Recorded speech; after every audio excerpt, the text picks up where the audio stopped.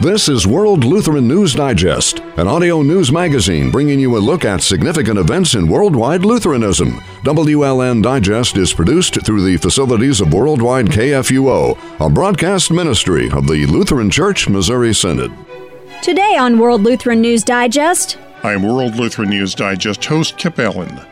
President Trump has named a candidate to fill the second vacancy on the United States Supreme Court. The nominee is Brett Kavanaugh, a jurist who sits on the influential United States Court of Appeals for the District of Columbia. But what do we know about Judge Kavanaugh? His name is hardly a household word. However, Focus on the Family Vice President Tim Gigline has known Judge Kavanaugh for 20 years and has some insights on him as a man and as a jurist. Tim and I talk about the president's nominee on today's World Lutheran News Digest.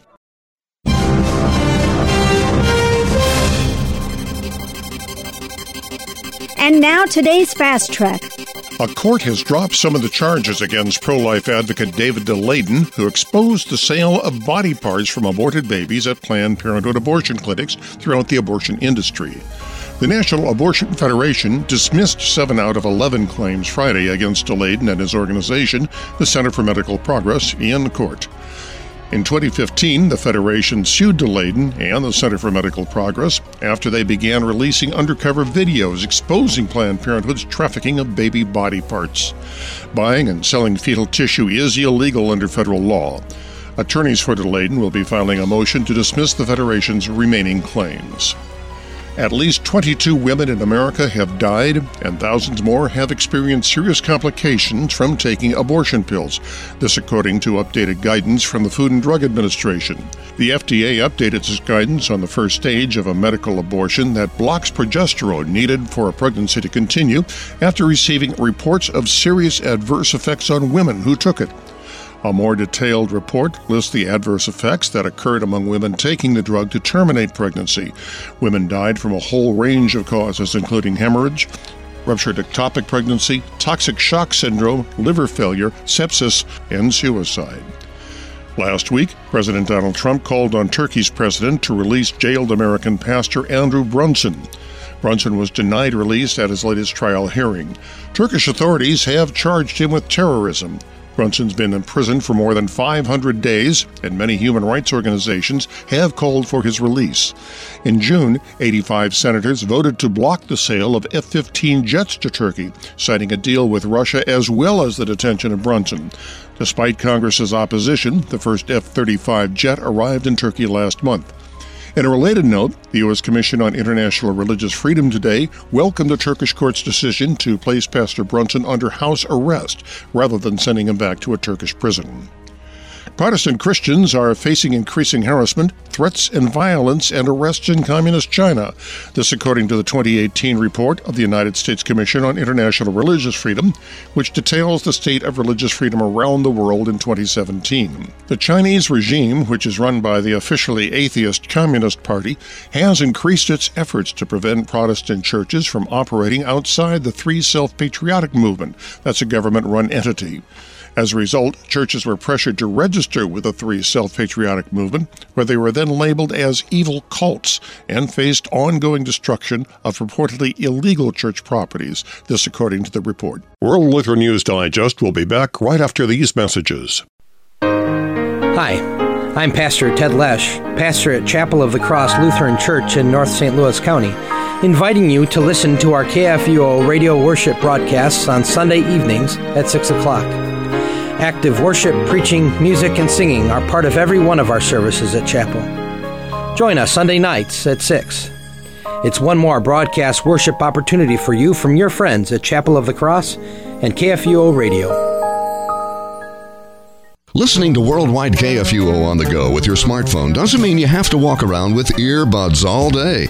You can Bluetooth across the room to a speaker system in your home, or listen on radios that have built-in smartphone cradles. There are many easy ways to listen to worldwidekfuo.org, on the air, online, and on demand. We proclaim the clear gospel message of Christ crucified for our sins. The messenger of good news, Worldwide KFUO. If you have a question or comment for us at Worldwide KFUO, it's easy to contact us on our website, kfuoam.org. On our homepage, click on Contact Us, where you'll find a map and directions to the station, our telephone numbers, and an online contact form. You can also send an email to our in-studio account, kfuo@kfuo.org. We'd be happy to hear from you today. Thanks for listening to Worldwide KFUO, the messenger of good news.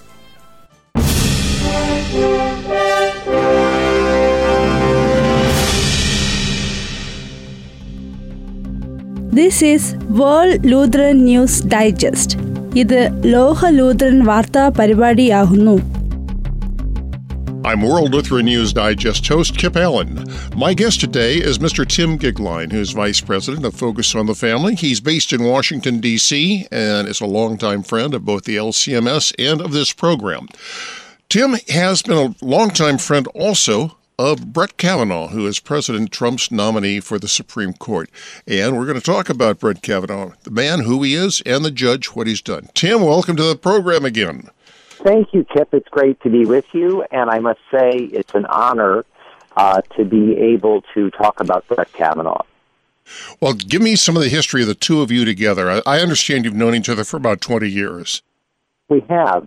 We go back to the very beginning of the Bush administration, the George W. Bush administration, and we come, frankly, from very different backgrounds. I was born and raised in the Midwest as a Missouri Synod Lutheran. Brett Kavanaugh was born and raised in Maryland in a Catholic family, and he went to an all-male Catholic high school, a Jesuit high school, in the suburbs of Washington, D.C., and he had a very illustrious career. He was always an excellent student, went to Yale College as an undergraduate and then the Yale School of Law, and had several iterations of public service. But we came to know each other at the White House. He, in his initial role for George W. Bush, was in the White House counsel's office, and in those years I was the deputy director of one of the political offices at the White House, and one of the projects that I helped to oversee for President Bush was a standing coalition, of groups that would work together to try to get President George W. Bush's district and appellate and Supreme Court judges and justices, confirmed, and it was a very large task. And so one of the things that happened as a good result of that goal was meeting with various colleagues at the White House, who had a role in that. And Brett Kavanaugh, a fellow conservative, was one of the great stalwarts in defense of President Bush's judicial nominees.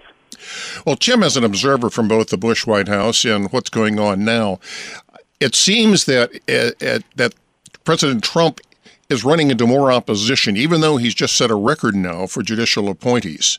What's going on with this? Well, two things, if I may. First, in the history, then this is a big statement, Kip, but in the history of the presidency, there has never been a president, at least in the contemporary presidency, who has had more appellate or circuit judicial nominees confirmed this rapidly.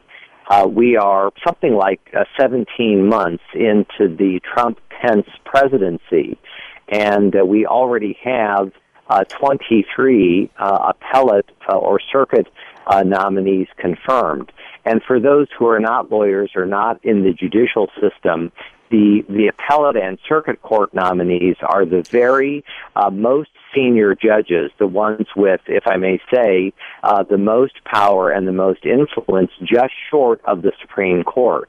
And in fact, as irony would have it, Brett Kavanaugh, as we speak today, is on the D.C. Circuit Court of Appeals. So, in that trajectory of important federal courts, Brett, currently has a seat as a federal judge in that regard. So President Trump is doing very, very well ahead of any other president, Democrat or Republican, in the sheer number of nominees who have come to office. Now, I think it's fair to say that there was a big surprise in Washington this week when one of his nominees for the Ninth Circuit Court of Appeals in California did not make it, and there were, unfortunately, a series of reasons why that happened. And he withdrew. He wasn't voted down. He withdrew his nomination, is my understanding. Yes, he did, and I think that if that nomination had gone forward, there would have been members of the Republican Party in the Senate who were committed to voting against him. So I think it's probable, Kip, that very likely that the White House will go ahead and decide to nominate another a person, very qualified person, for that highly influential circuit in California. And if I would guess they would do so in the next few months. Well, looking at Brett Kavanaugh, he has already come under attack, and for I think some rather silly reasons. Nobody's really gone after his rulings so far that I'm aware, but they don't like him because some of the criticisms I've heard is he has a frat boy name. Well, being a fraternity man myself, that's a plus. That he drank beer in college, another plus in my view. He likes baseball, another plus in my view. Now, one area where I do think that the criticism is justified is apparently he likes pineapple on pizza, and that's just wrong.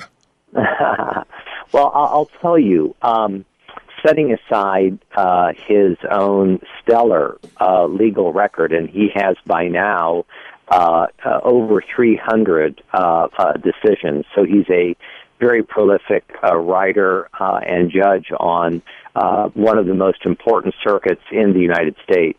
But setting aside his professional background for just a moment, I have known him, a very long time, as you said, almost 20 years.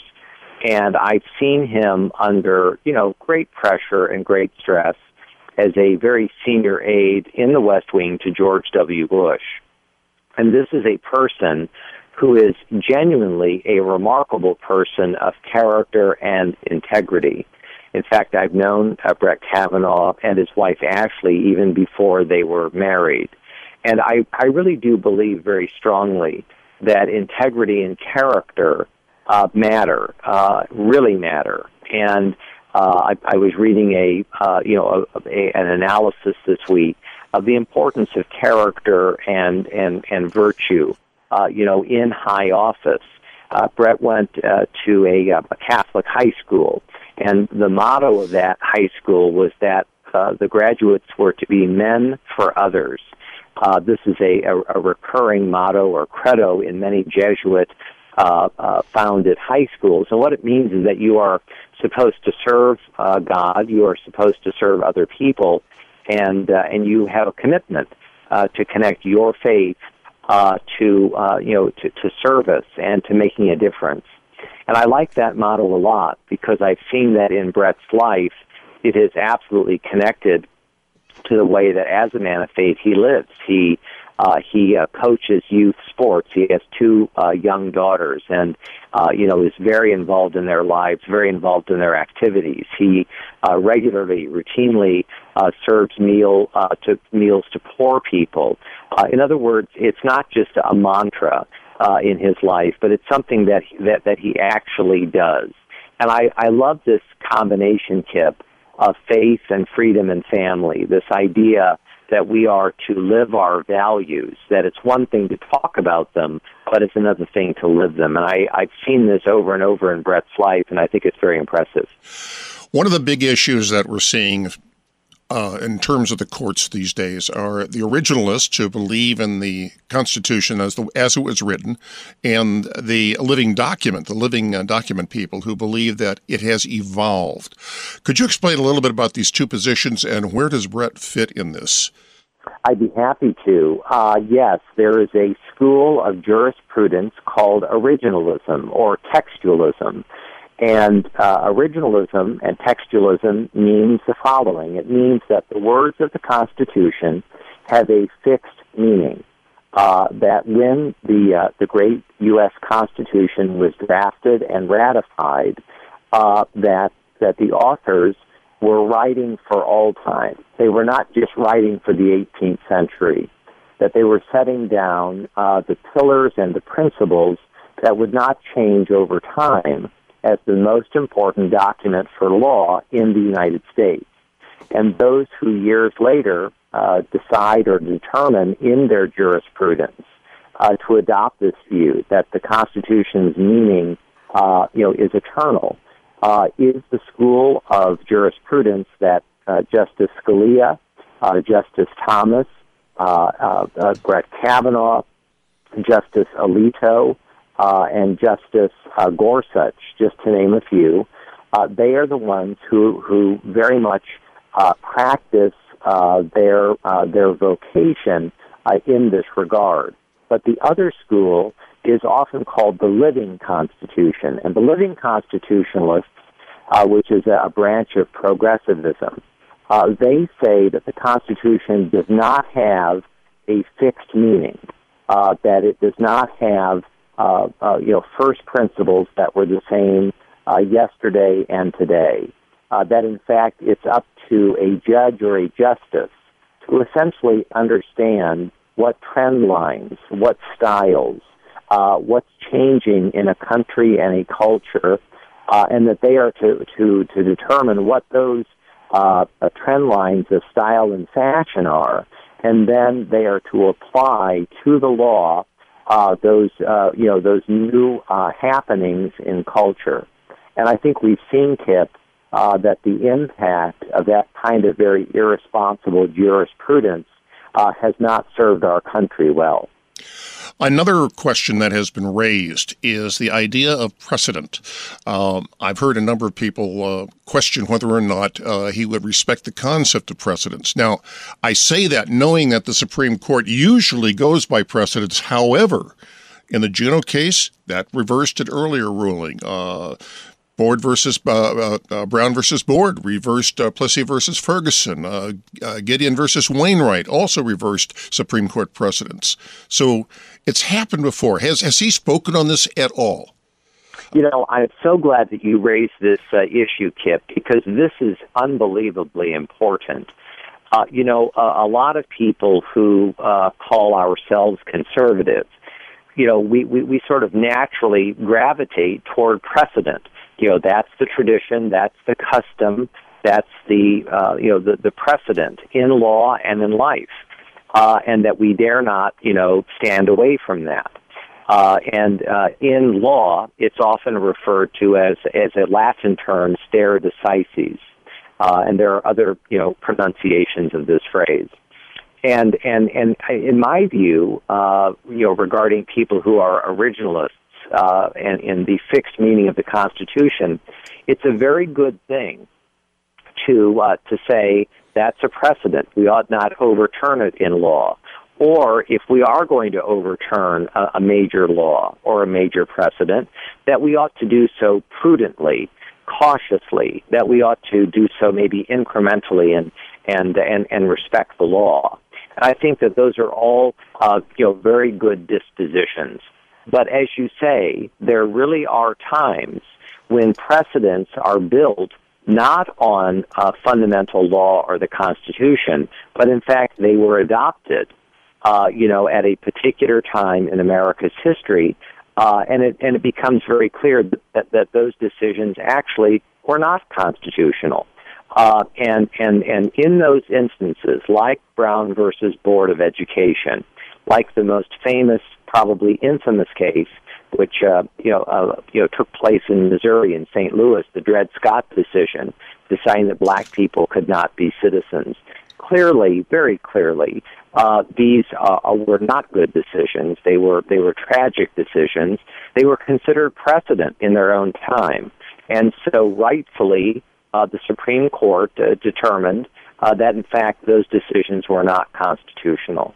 So it's we have to approach the Constitution and approach the concept of precedent prudently and prudentially. But it does not mean that as an originalist you can never make that decision. Another point I think that's going to be raised. He is a devout Catholic, and that implies a number of different concepts, everything from the state of marriage to the state of life. Now, the Constitution specifically forbids any kind of religious test, but this is going to be raised during the hearings. Will his religion interfere with his administration of justice? I'm old enough to remember when this issue was raised when Jack Kennedy was running for president. So yes, I think it's fair to say that Brett's Catholicism will be raised either directly or indirectly.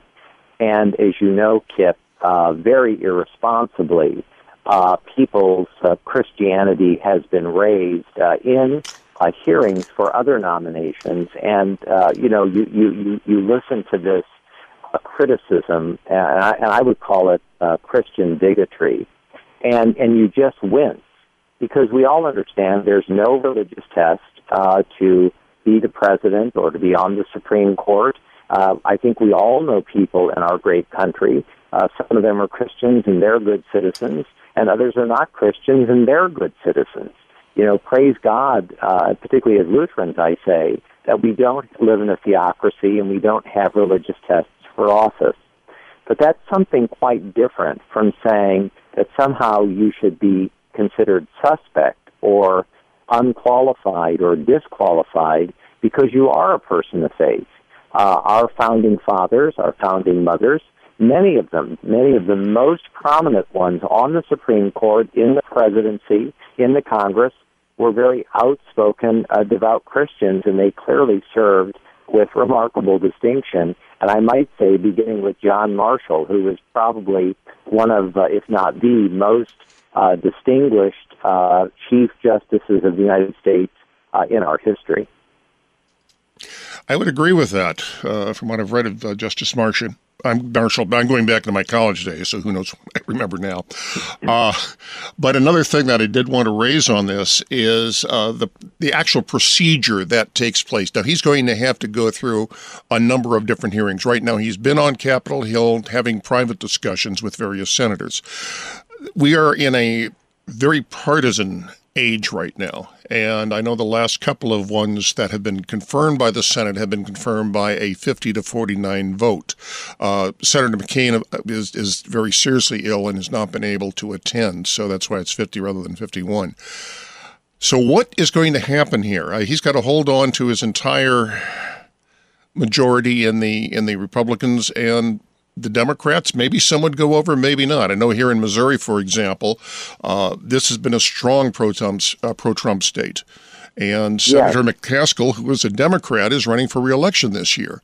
And so this could have a bearing on her re-election. So she may or may not do something. I read a news report this morning saying that she is going to vote against Kavanaugh, but who knows? So what's going to be happening from this point? How will the procedure go? Well, the procedure will go in the following manner. Typically, the nominee will meet with members of the Senate of both political parties. And it's very unfortunate that at this point we have several Democratic U.S. senators who are saying that they are committed to voting against Brett Kavanaugh, but they've never met Brett Kavanaugh. I think that that's very unfortunate. And also you have some of these same members of the Senate who say they will vote against Brett Kavanaugh. They've already announced that. And yet they are also saying, even as they've announced their opposition, that they need to be able to look at all of his past record and et cetera. That to me is a non sequitur. Those things don't go together. But that's the era that we're in. It's highly partisan, and they're not willing to say this is an extraordinary nominee. Of course we're going to vote for him. So I think that's unfortunate.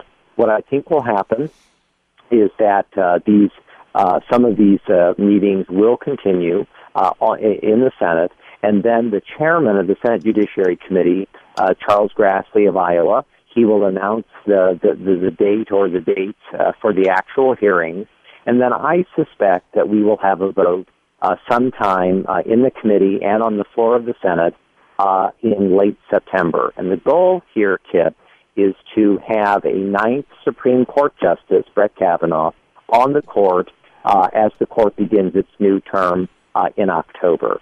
And I'm speaking from personal experience, both professional, experiences as well, that I don't think we could have a better candidate on all the merits. But that's not to say that we are not in an asymmetrical time, and the bearing that politics will have on this, of course, is something that we're all watching. One thing that you just raised that, frankly, I hadn't thought about is we hear a lot of talk about, should this appointment be done before or after the midterm elections? However, the Supreme Court new season starts in October, before the elections, and it would really be beneficial to have a full court. Yes, and I think it is unfortunate that some senators will seek potentially to, at least they say they will, to delay a vote until after the elections. I personally don't think that will be the case. I think we are, in this instance, in this time in the court's history, much better served if we have 9 justices on the court as the new term opens. And I think that's the commitment of Chairman Grassley and of the Majority Leader Mitch McConnell. And I think that that timeline will begin to shore up probably in the next 3 weeks. Well, Tim, I want to thank you for being on the program and sharing your insight. It's been invaluable both as an observer in the Washington scene and the fact that you have a personal relationship with Mr. Kavanaugh. Well, it's all my pleasure. Thank you so much. Okay, and let us know what goes on. I'm sure we'll have you on again. God bless. World Lutheran News Digest may be heard every Wednesday at 2:30 p.m. and again at 9:30 a.m. Saturday Central Time on Worldwide KFUO. It may also be heard anytime streaming online at kfuo.org. Join us again next Wednesday for another new edition of World Lutheran News Digest. I'm your host, Kip Allen.